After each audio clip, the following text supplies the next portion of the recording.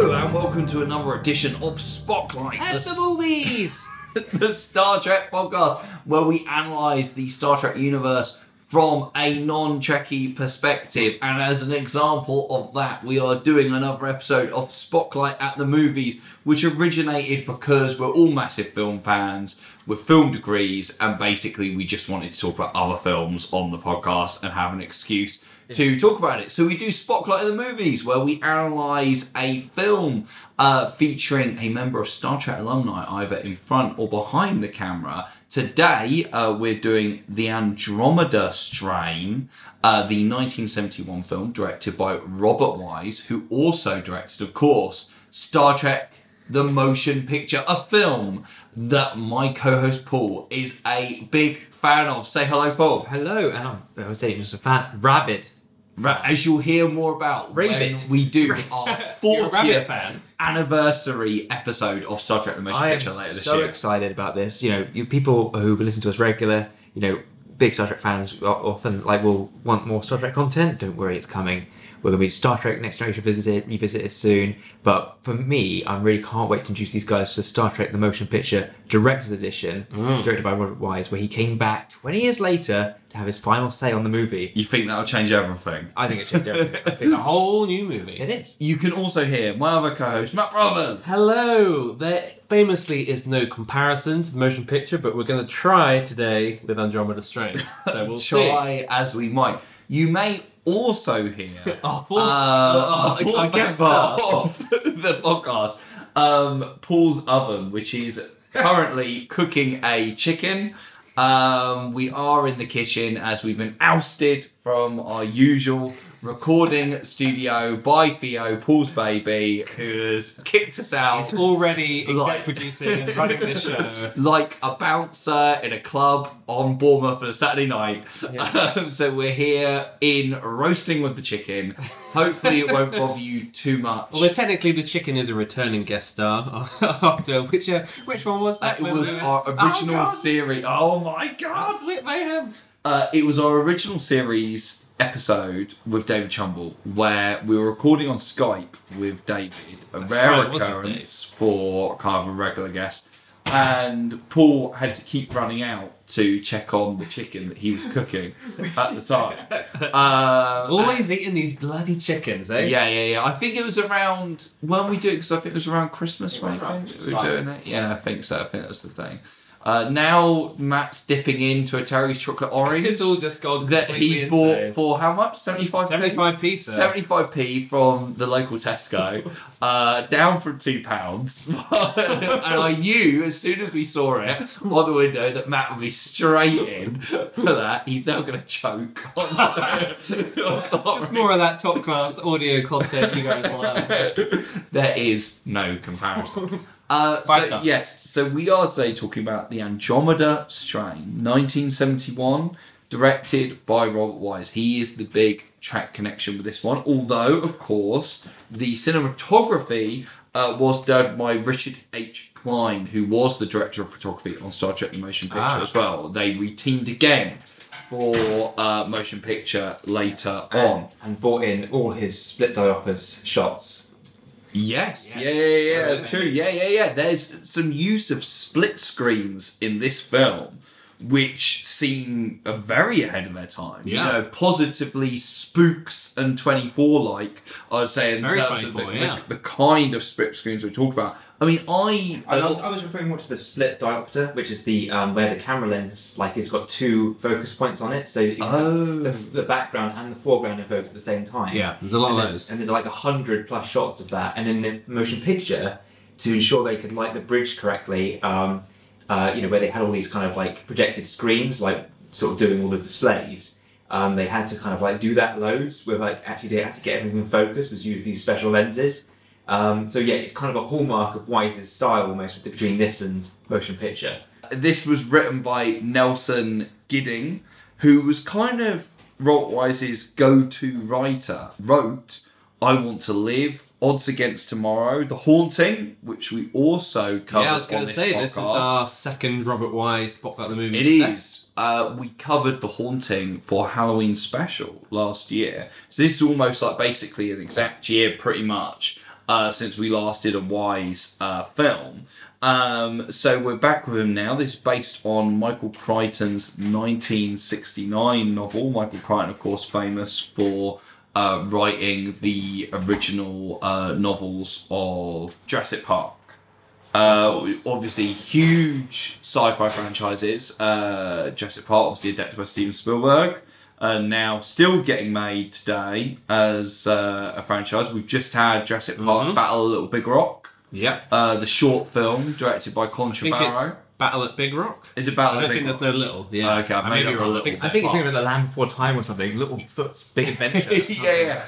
I actually saw Colin Trevorrow live recently at the London Podcast Festival for 90 Minutes or Less Film Fest, Sam Clement's excellent podcast, which I'm going to be guest starring on soon.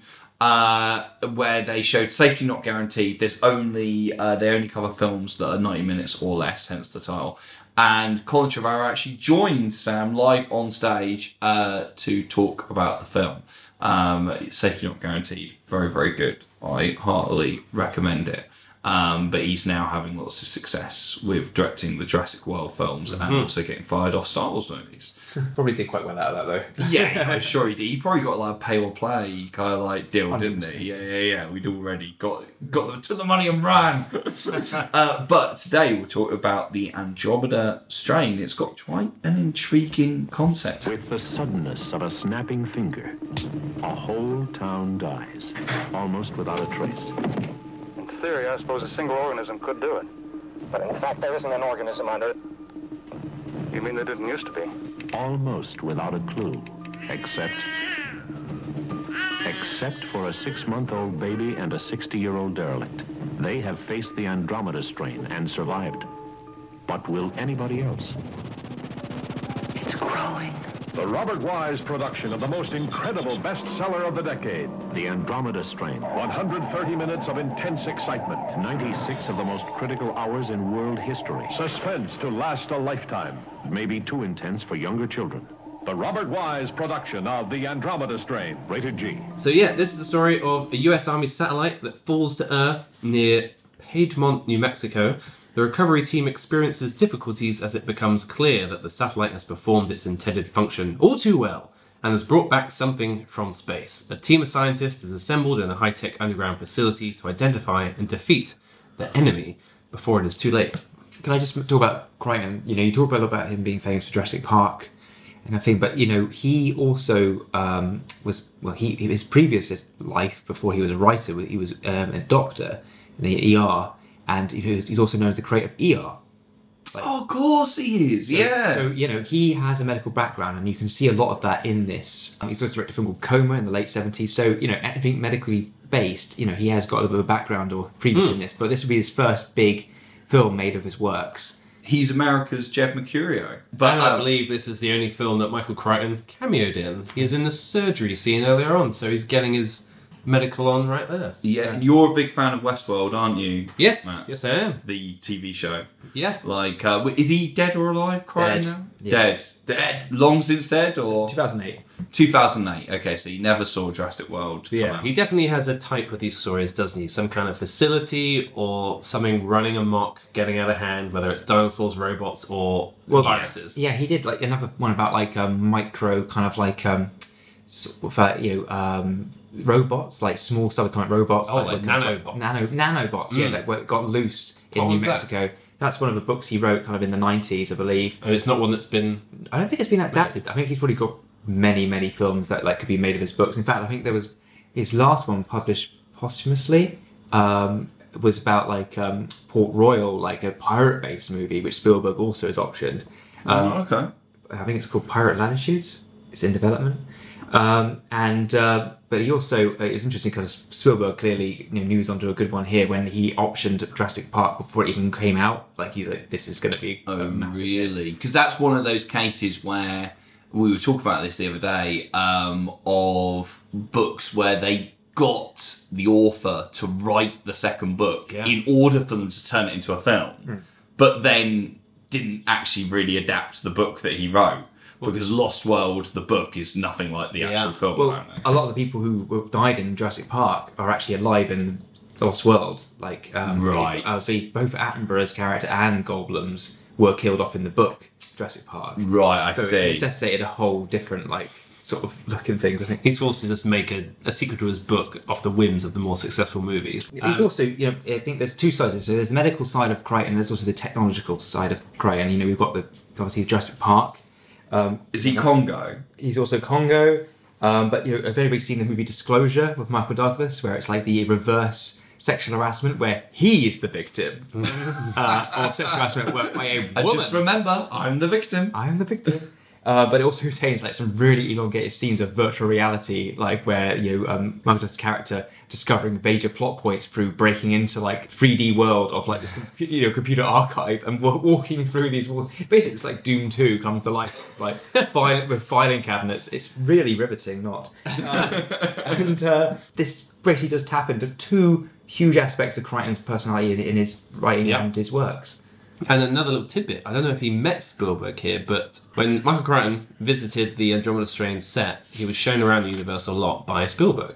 Oh yeah, in 71, like Spielberg would have been nothing, wouldn't he? Like, was 71 Duel, or was that? It was, yeah. 71 So he'd Duel, been directing TV for Universal, where he just basically turned up on the studio lot and made himself at home, according to legend, you know. And Crichton would be turning around and go, "Get back to TV, kid, Your boy?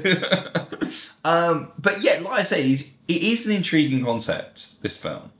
And early on, the scenes where they go to the dead town, that's basically been wiped out by the satellite crash, are very disturbing, I think. And, you know, they can't find a woman who's hung herself because it's this idea of after the satellite crash, people started to gradually die, and so that there are people like highly religious people in the town who thought it was the apocalypse and killed themselves as a result. So you've got a woman hanging and a kind of cat's just sitting there kind of looking at her. You've got a man who's drowned himself in the bath, and those scenes I think are really freaky, especially when they start slicing a guy open and find out that his blood has turned solid and crystallized, and it's all kind of just draining out of his Sand coming out. All that stuff I thought was really freaky. It's real horror. It's real horror imagery, and I was wondering, like, did they all kill themselves? Is it like The Happening, 70s style? Yeah. And of course, you got the bit before that with when the people in the base hear the account of the pickup crew going through, but all through audio, so you get the sense of the first team going in and just hearing the horrors over. Very effective opening sequence with that, because you've got like through the what should be a routine pickup, you'll kind of look something very off about this town, and they're going in and you kind of hear screams over the radio, and it's done in very kind of militaristic, kind of jargony kind of thing. You really feel like you're kind of just dropped in this situation as a viewer, and it's compelling, very compelling to begin with, and I think you kind of in some of the ways where it doesn't treat the audience like an idiot. It's like they trust the audience to pick up what's going on, and kind of it really, the fact that it's so dramatic what's happening that you kind of do throw yourself into it as a viewer.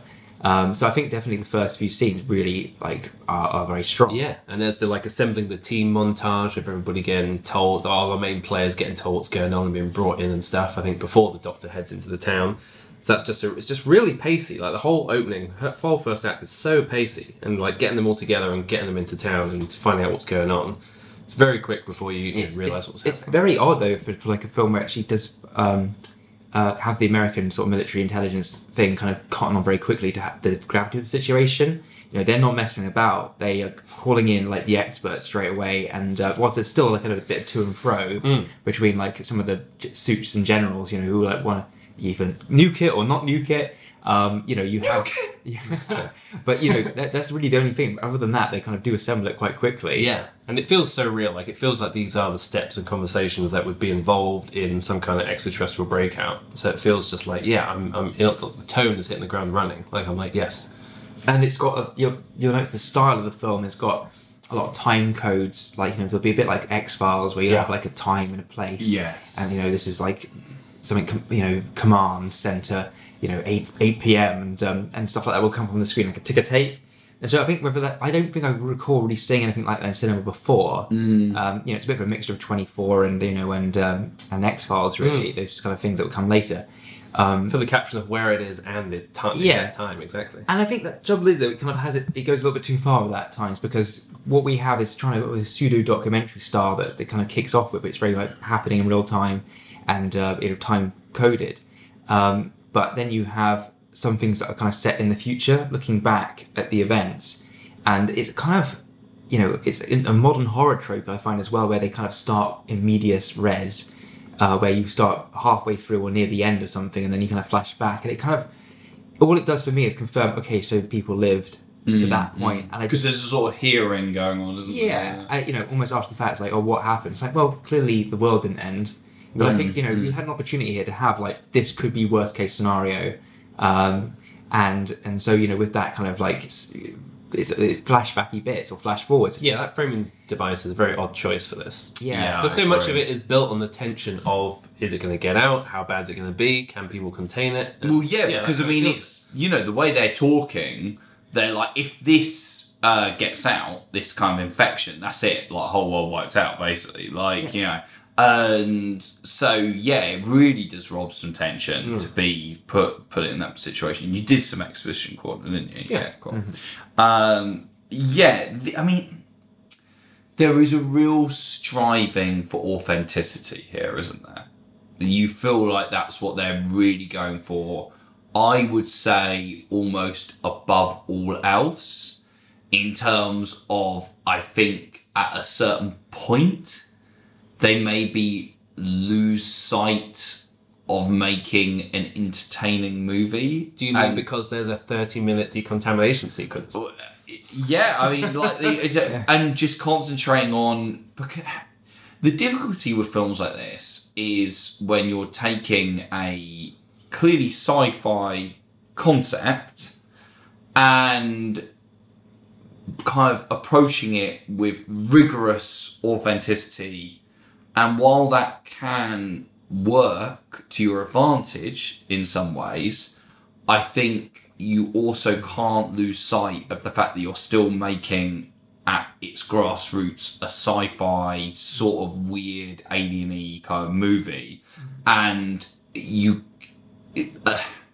it's that thing of going, this isn't like a Ken Loach film, you know what I mean? It's like, it's not about real things, so you can, yes, of course you want to be realistic and grounded, but you can also have some fun. Yeah. And this movie is not fun. No, and I think it comes down a bit to the casting, really. That like you've got quite a few people, there's nothing really to kind of separate them out. They're almost the three male doctors are very cut from the same cloth. Bunch of also-rans, aren't they? Yeah, really? Only the kind of one female kind of addition, which was kind of almost, it wasn't in the novel, to the cast, brings anything different. We kind of like, she's a bit of a wild card. So you got Dr. Rufus introduced. Yeah, she's potentially quite ill herself, so you wonder if she's almost a ticking time bomb in herself. Epilepsy, doesn't she? Yeah, and I mean, it wasn't made clear what it was to begin with. I thought it was like lung cancer or something like that, Right. Because she's seen smoking, but of course everybody was smoking, so everybody's got cancer. But and she's kind of the one that really doesn't want to go, is a little bit more kind of world weary, and is the one that kind of eventually twigs that there's some kind of like, they brought this on themselves. There's a military aspect to this whole thing that kind of, really this didn't just happen by chance. But the other people, I really just couldn't tell them apart. I should point out about Ruth. Robert Wise originally wanted her played by a Raquel Welch type. Yeah. I mean, it's a very just to diversify a it's a very different film. Well, you can see, like, I mean, look at it now. We say there's not enough entertainment in this movie. She would have bought the entertainment, like Dr. Christmas Jones. Well, I was going to say Dr. Christmas Jones, our nuclear physicist from World Is Not Enough, played by Denise Richards. So, the thing is, you're saying about how there's not much to tell these people apart, and the role of Ruth was in the book Peter Levitt, so they gender swapped character out. Yeah, I mean, good. Obviously, it was Nelson Gidding, the screenwriter, who actually fought for this and fought for her not to be a kind of Raquel Welch type who was just kind of, not really doing much sciencey stuff on face. It could have just been like, there's not really any kind of I always bemoan like the fact that we don't have films like the 70s where people in movies are too good looking now. But there's so many not good What looking. you're saying is this bunch of uggos. You're like, I can't watch I this. just really think there could have been like somebody like you It's could just have real 70s people. Well, we were I'm such a literally hypocrite. we were literally talking to Bob about this the other night, weren't we? In terms of Bob Salling, producer of Star Trek II: The Wrath of Khan, who we interviewed again on one of our recent episodes. We were talking about the fact that there's no fucking way that now they start a new franchise with all of the cast of like Star Trek the original series at the age they were in motion picture like now. Like there's no blockbusters getting started. Like if they went, they start, we're starting a new MCU franchise. Like if they went, we're going to do the X-Men films now, they wouldn't go, let's get all of the cast from like the 2000 X-Men film now and this. Even though they still look a lot better nick than the ones in motion picture. But it's just, that's the thing, like, at that time, you watch something like Andromeda Strain, and you go, this was a time where you could just cast 3 really balding, old, white blokes as your leads, and no one bat an eye. Yeah, there's nothing. No, you there's wouldn't have nothing it to because your eyes differentiate will them. close and stay closed. But there is nothing to differentiate them. No, They're they're just not enough. like, yeah. They're not enough of their own personalities, and I thought there was more chance for kind of like you have the Dr. Hall, who's the person who invented the project for this eventuality. So he's basically conned Congress out of like $90 million to build this facility underground in the middle of the desert, and within this, what is billed as a kind of agricultural center. So you've got the middle of the Nevada desert. There's one lighthouse and a couple of acres of green where they're growing something. So it's like a cover story for the fact that it's an underground sort of scientific kind of research labs, 5 levels of more and more secure decontamination to like for something that like this could happen. It's a really evocative kind of like setup actually. It's quite surreal. It feels like something out of the best of the X-Files actually. You know, some of those kind of what they call them in those the X-Files, the Legacies episodes or the mythology episodes. You know, where you'd have like the virus, that the alien virus, that kind of thing. So I thought it was kind of ahead of its time with that kind of thing. And that was one of the coolest uses of split screen when they're going down the lift, and the little lift icon is kind of in the middle of the screen, and then the 2 splits either side. So you can, as they're chatting in real time, you can see it going down. Yeah, you do really thought, and there's a lot of time spent kind of getting the kind of layout sorted because it comes into big play later on. You know, where the kind of self-destruct kind of like cancel points are. It's a big kind of plot point, but Which they probably could have done more with, actually, the different levels, once it all goes wrong. yeah, I mean, the decontamination stuff, it is quite interesting, cool and surrealistic, but at the same time, you are checking your watch, you go, wait a minute, we're still in the decontamination bit, because it does go on for like ever, doesn't it? Like, Because it's literally, they get on a certain level, and they're like, right, now you got to do this certain scrub thing here. And then they throw their old clothes away, get new ones, go into a lift, go down, do something else, throw clothes away, get new ones. It does pretty much show all of it almost in real time, like without skipping any steps. Well, this is a 2+ hour. And this is the thing: if at the end when shit's going wrong, they were being chased by the escaping virus back up the levels, back up 4, 3, 2, 1. But that would almost justify showing all those levels. But when it all goes to hell in the 3rd act, it's all still right at the bottom, basically. yeah, it's only get to level 4 and then it kind of stops there, doesn't it? Or level 3. So if you're going to use all that time to show all the different levels, make it pay off later, and it doesn't. And I think also, they very kind of make a big thing about, color coded, and unfortunately the colors of the ones they end up in are pretty much identical as well. Like red, yellow, orange. Yeah, and I really liked there was some good use of early kind of like tech there. Well, they made it look really good, which was a 3D representation of like the levels on the computer screen. So you're seeing things that did eventually come to pass, which are kind of ahead of its time, like sort of a heads-up computerized display, basically a computer. Doug Trumbull. That just they can just kind of put anything in like to the system and it'll run the test for them. And I think a lot of the sort of in the lab where you have the various kind of arms that they can control to kind of like deal with the virus and some of the experiments, it still holds up. Like really cool, yeah. Yeah, and it's been really well thought out. However, it is only compelling up to a point, and I think this film does take quite a long time in its second act to just kind of show you all this stuff, but it doesn't have the momentum. Like unfortunately they make a big thing about the ticking clock. So the whole introduction to this facility, Dr. Hall says that, we are sitting upon an atomic device which will be activated at first sign of problems, and there's only one person amongst our crew who can deactivate it. The trouble is, it doesn't get activated until maybe 5 minutes before the film ends, and where it could have gone off earlier. And I think the whole thing is like it should have been a countdown, and and we're not really getting that. Yeah, I mean, there's a little bit of that coming in the outside world, and there's a kind of problem with communications, but it's not quite enough to kind of really amp up the tension that you want. Because really, we're just watching a documentary about them looking into this the virus, and it happens quite statesman-like pace. It does feel documentary-like, and even when that time bomb does kind of start counting down, they don't seem that bothered about it. They seem quite nonchalant. Oh, I don't know. I think certainly where the last sequence does actually kind of raise your pulse above a light jog. Makes you feel alive. It makes you feel alive, yeah. But the lasers, basically he has to climb up a kind of a maintenance hatch where these targeting lasers will zap anything with, that's a contamination. Yeah, in my head I was picturing a vault, with all the lasers everywhere. Yeah, but they are the slowest things of all time. And they take ages to and all you have to do is just move slightly to the left and it will miss you. Duck. And it's quite, what should be quite exciting. Yeah. It's kind of amusing. That's the thing, any film like this that has those kind of problems, the answer is always just bump up the bad thing that happens. The countdown stuff. Bump it up. What happens to the film if that happens at the midpoint? Then you have to fill the rest of the film with consequences and more action. So just make everything happen earlier, and then you get more room to do crazy stuff. Yeah, I mean, for me, this is a film that should be 90 minutes, really. I think if in the right hands, it could go 100. Yeah, if just more stuff actually. Right. Yeah. Yes. Because I think if you don't want to lose that first act, because it was so well very done. True. And, and that does need to go quite slowly to kind of build up the fear of what you've come, walking into here, and walking through the town and those kind of discoveries.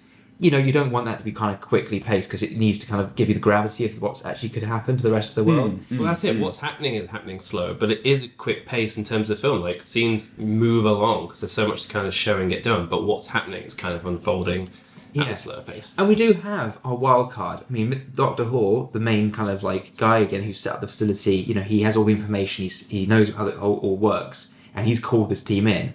Essentially he's revealed to be a collaborator with the military to kind of find alien, viruses for potential military applications. Yes. And that's all kind of done in one shouting match, with him and Ruth late in the picture. But he's never looked like the bad guy. No. It's that could have come out earlier. It could have really thrown up the dynamic. It could potentially have traitors in the midst. People with maybe one of the people he's chosen got really extreme politics potentially. There was some things that could have happened to kind of really amp up the drama, I think. Yeah.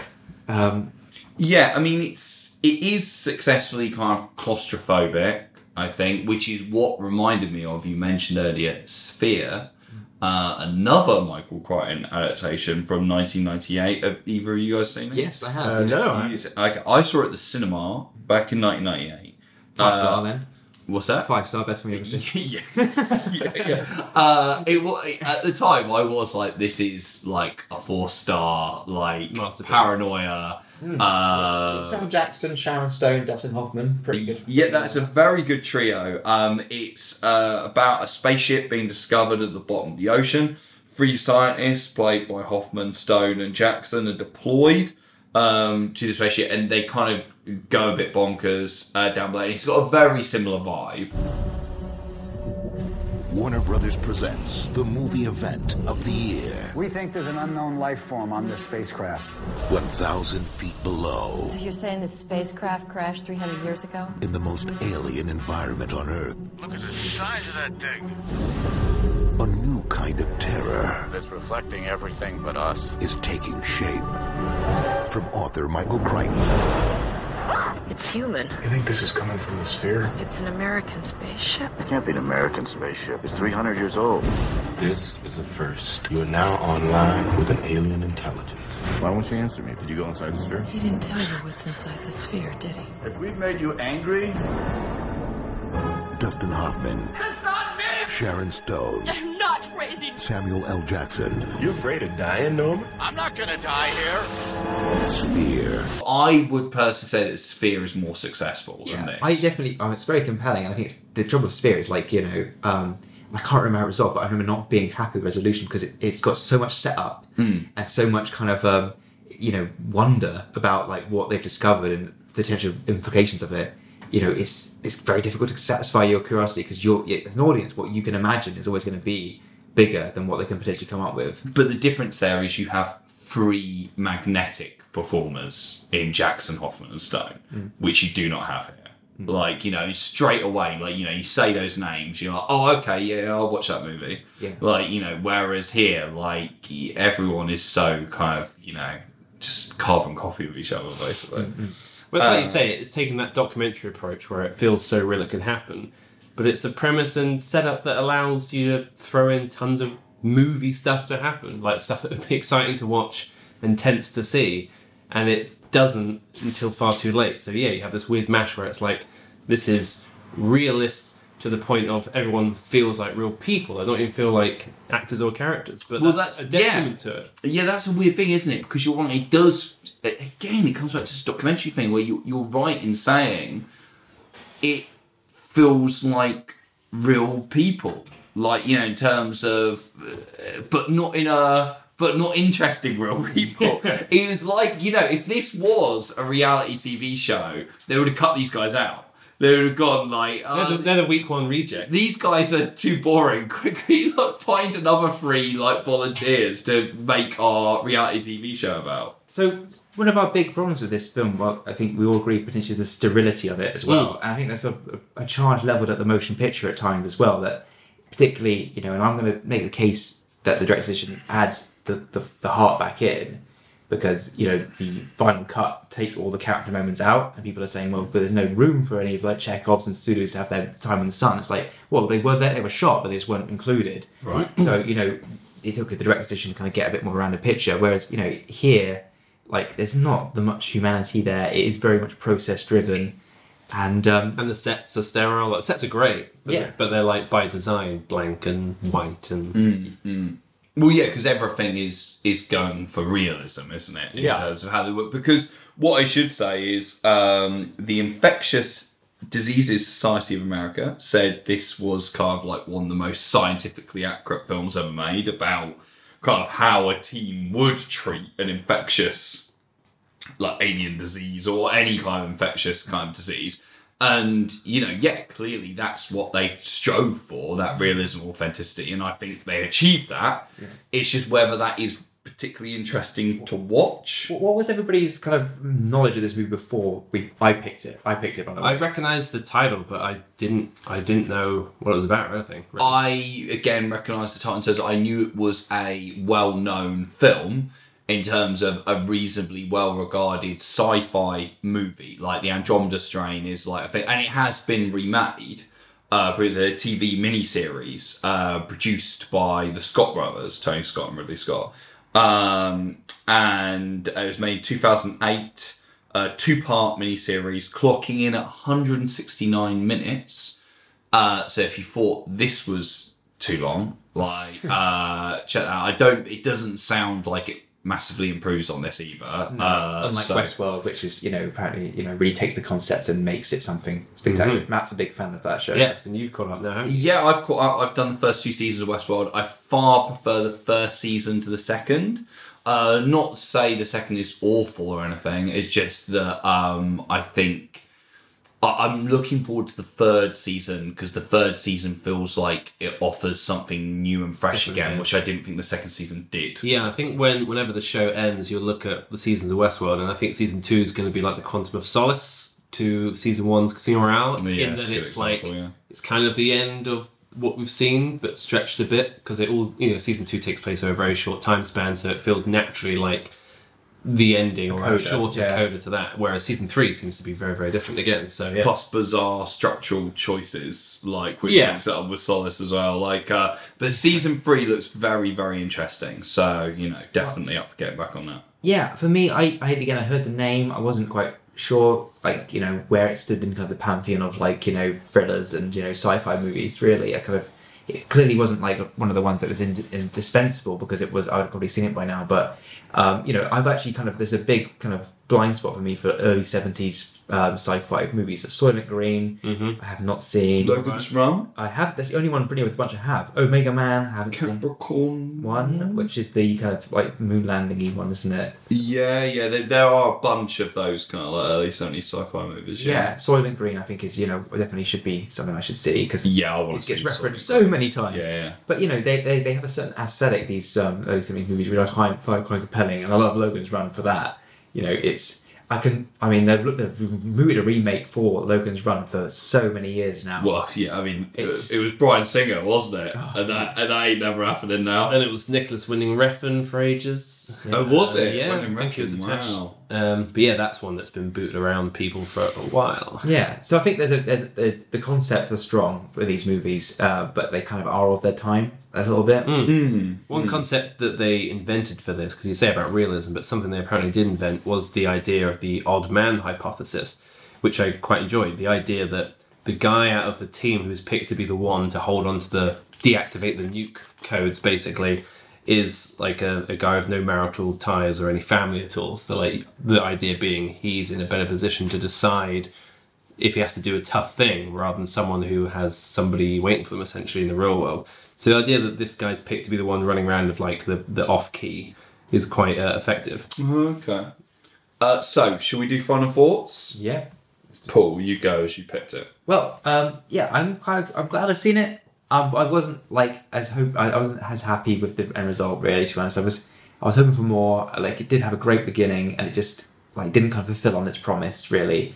It's certainly well directed. I can see what Wise is trying to do. Yeah, I feel there's massive chances for more drama to have occurred. Yeah, it spends a lot of time in the wrong places, I think. And so there's a great film in there waiting to get out. It's a good film. I can recommend it. Like, it's 3-star. Okay. I'm going to fall in line with you. Again, 3 stars. That's the thing. It scrapes a 3-star for me, but I don't really feel like I can give it any less than that because it's undoubtedly well made. In terms of, because it's that thing of all the things that it's trying to do, it achieves. It may be because it's clearly trying to be this really super authentic, almost documentary, cinema verite like representation. And, like the Infectious Disease Society of America says, they did very well with that. But the camera work wasn't mirroring that because the cameras weren't at the point where they could be handheld. They could, that's very true. It should be shot 16mm or something like that if they wanted to do that, but it's not. True. It's very lots locked off shots, very static at times. It's only the kind of framing device that's trying to give it that kind of documentary feel, which is at odds with the visual thing they've chosen. Yeah, it's typically austere, isn't it, kind of thing, in its production. And I think that, I think that's wise in a lot of ways. I think he's kind of, he comes to that kind of yesteryear kind of world of filmmaking. But then again, Haunting really throws that on its head. So, he can do it. I think this is in the latter days of Wise's career in the 70s where he is moving towards more that kind of filmmaking. Well, it's the last guard of the huge prestige picture, the kind of film with an overture kind of film, which is like Sam Pebbles. Yeah, had an overture, an intermission. Motion picture has an overture. And, it's just that kind of last kind of film that was a huge kind of event to go to. That kind of died after that, really. Yeah, completely. And I do absolute props for the early, the first third or quarter, first act of the film. In the kind of the dead town, I think is really effective, and it got me really excited for the film. Well, there's the boob shot as well. Randomly, the camera holds on this topless woman for a good 5 seconds. And it has a zoom in, I think. And this film gets a G rating, apparently, at the time. That was Wise making up for not getting Raquel Welch. I would go with you. 3 stars. It's quite drawn out, I think. Very, very dry. But it is successfully... Like the blood. But it is successfully... It's making my blood sound. Is successfully claustrophobic. And I think it does achieve what it sets out to do. And it's a very different, interesting way of doing a sci-fi film. 100%. Feels very modern. Feels more modern. Yeah. And if you want to watch more modern, just watch Outbreak with Dustin Hoffman again. Yeah, there you go. I haven't seen Outbreak. It's quite good. There's another film as well. Is it Contagion by Steven Soderbergh? Yeah. There's a series as well that's very like this called Helix. I remember it was quite cheesy, but it was a group of scientists going to a facility like this and in the Arctic, I think, the Antarctic. And dealing with a strain of virus there. And I think I saw the first season, I don't know how many it ran for, 2 or 3, and it didn't quite hold it, but that was an interesting, characters kind of like these, doing this kind of stuff in an Arctic lab, and it became, who can you trust, and it had a lot more to offer, and the isolation of the Arctic setting made it a bit more like The Thing, perhaps, but that was an example of doing this kind of idea in a long-form way that isn't just like a 3-part version of this that drags out the same idea. Was this in the era where we would actually watch shit TV shows? Because it's on the cusp. It's about maybe 2010, 2011. I think it was just after I moved. So Okay. Matt? Like you said, how you give it 3 stars and you couldn't think of going any lower. For a while, I was 3.5 without thinking I could possibly go any higher. You scratch your half out. Yes, I have changed. Because I do like a lot of this. I think it's shot very handsomely in times. I mean, the stillness of it allows it to have some very good-looking shots. And the amount of kind of ideas it toys with and twists it plays with later on are just, I guess, looking back now, more frustrating and of what it could have done. But stuff like, the twist being that if the nuke goes off, it's only going to make the virus stronger. The fake out with Ruth's epilepsy when it looks like she's infected, but it's different conditions. It's clever. That could have they could have done so much more with that by having a group of, if they had more characters to play with, because this was a scene where she kind of has a seizure and there's random other scientists there that we haven't really seen before, but they could have had a whole thing of who to trust. Is she infected? Do we like we're Walking Dead does with zombie bites all the time? It's do we chuck her away or whatever? Chuck her in the bin. Chuck away. Get Raquel Welch in the clothes bin. Yeah, and the mystery of what is it that connects? Because the 2 survivors from the town is this old man and this baby, and this whole running mystery of trying to work out what it is that means these are the 2 survivors is really interesting, and the answer's interesting, and I assume scientifically okay. I've no idea, but I guess so. If the rest of it is, if you're a scientist, write in. And there's some interesting, maybe slightly shady techniques you can do now with them actually gassing a monkey half to death. Oh yeah, because that was a very effective sequence where they basically lift the lid off a bunch of cages of rats and monkeys to see if it's an airborne virus, and they kind of, in a sustained shot, you see them sort of choke up and collapse. And I read that they literally did have this monkey in a room filled with CO2, lifted the lid, wait for it to pass out, and then basically shouted cut, and someone ran in with an O2 canister to revive it, basically. And apparently you can see the shadow of the guy waiting to run in during that, but it's quite harrowing. Just watch basically a monkey die for real in front of you. Fucking hell, Peter would be on the blower now. But there's a lot of that in there, and much of it is a kind of slow walk and talk, hypothesize about science type film, and the elements are there to really crank it up, and it doesn't do it until far too late, and even then it's they shoot themselves in the foot almost on purpose by having such pathetic laser defenses and all sorts of other things that is actively dampening a tense sort of sequence at last when it comes. So I'm going to drop it down to 3, but there's a lot of elements I like here, and the focus on scientific exploration and investigation is very interesting to me. But in terms of experiment for what type of film it is, I think it is a success, like you say. So if this is what you want from cinema, it's there. Yeah, and I'm sure there are people who do want it. Like all these scientists from the Infectious Disease Society. I mean, to be fair, they only said that the film was very scientifically accurate. They didn't say they liked it, so who's to say? It's that weird thing where it feels super modern, but also very of its time. It's a weird thing. Yeah, I agree. The pace and the split screen and the attention to detail, very modern, but the language pace and the look of it and the cast is just very 70s. So it's another 3 stars across the board. In terms of, it was 2.5 stars across the board for volunteers. But this is another across the board rating, which is can split us? I think this is the first time on these two occasions that we've had it on Spotlight of the Movies, where we've been across the board, the same score. Pretty sure. Check back on our previous episodes. See the oh no, you know what? Our very first one, we were all 3 stars, 3 men and a baby, I think. Yeah. 3 men and a baby, 3 stars and a baby. So yeah, no, but really interesting chat about this one. It's a odd little film, but again, showing Wise's incredibly eclectic back catalogue. Yeah, and I think if you want to kind of, if you look exploring his thing, he has directed one of the most iconic sci-fi films of all time, The Day the Earth Stood Still. Which we will definitely be covering soon on the podcast. And some Letterboxd opinions here as well. Very much mirror ours. I like the basic plot of this, but a lot of the film is very dense. Crichton's story is still awesome, has some good 70s sci-fi within it. Not one of Wise's best, but not bad. That's basically what we're saying. A 4-star review that says, aside from some major flaws in the pacing and the film's cinematic language, the Andromeda Strain still succeeds in being absolutely terrifying as far as science fiction films go. A bit of a stretch. Love me some Crichton, much like his writing. Scared of the dark. Eventually get to a cure this alien outbreak. By that point, I've listened to a baby cry for 120 minutes and I'm pretty done with the whole thing. Someone very tested by the baby survivor there. Well, for me, hearing a baby cry, it does get me on a very primordial level at the moment. So, it was the most distressing part of the film. It was like, please feed the baby. Feed the baby.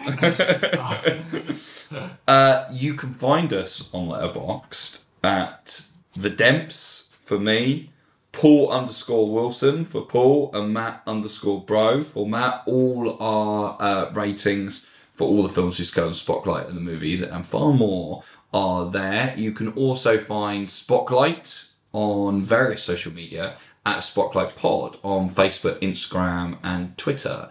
You can leave us not a 3-star review like Andromeda Strain, but a 5-star review on Apple Podcasts. We only accept 5-star reviews here on Spotlight. So come and tell us what you think of the show. If what you think is 5 fucking stars. We are always interested to hear your thoughts. It helps us become more visible. But the thing that's most important to us is just reading your lovely thoughts about the show. It's always of interest to us. We will be back with another episode. Will we be doing Spotlight of the Movies? Will we be interviewing someone from the world of Star Trek? Will we be covering another aspect of the Star Trek universe? Who can tell? Probably all 3. All 3, but we will be back. But until then, it's goodbye from me, Liam. It's goodbye from me, Matt Brothers. Adios. Goodbye, Spotlighters.